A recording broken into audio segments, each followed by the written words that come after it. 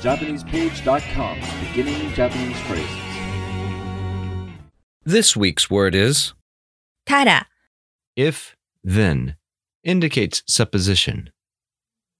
This is used to describe a condition that leads to another action or situation. Take the simple past form of a verb and add ra. Repeat after the speaker. たら、たら、たら。Example sentence. もし明日雨が降ったら運動会はありません。If it rains tomorrow, there will be no field day. もし明日雨が降ったら運動会はありません。もし明日雨が降ったら運動会はありません。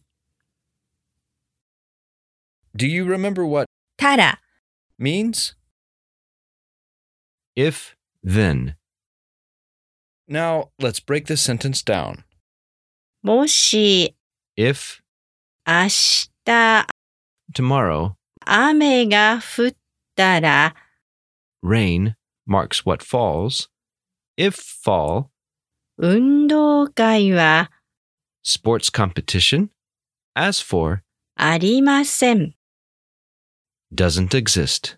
もし明日雨が降ったら運動会はありません。それじゃあまたね。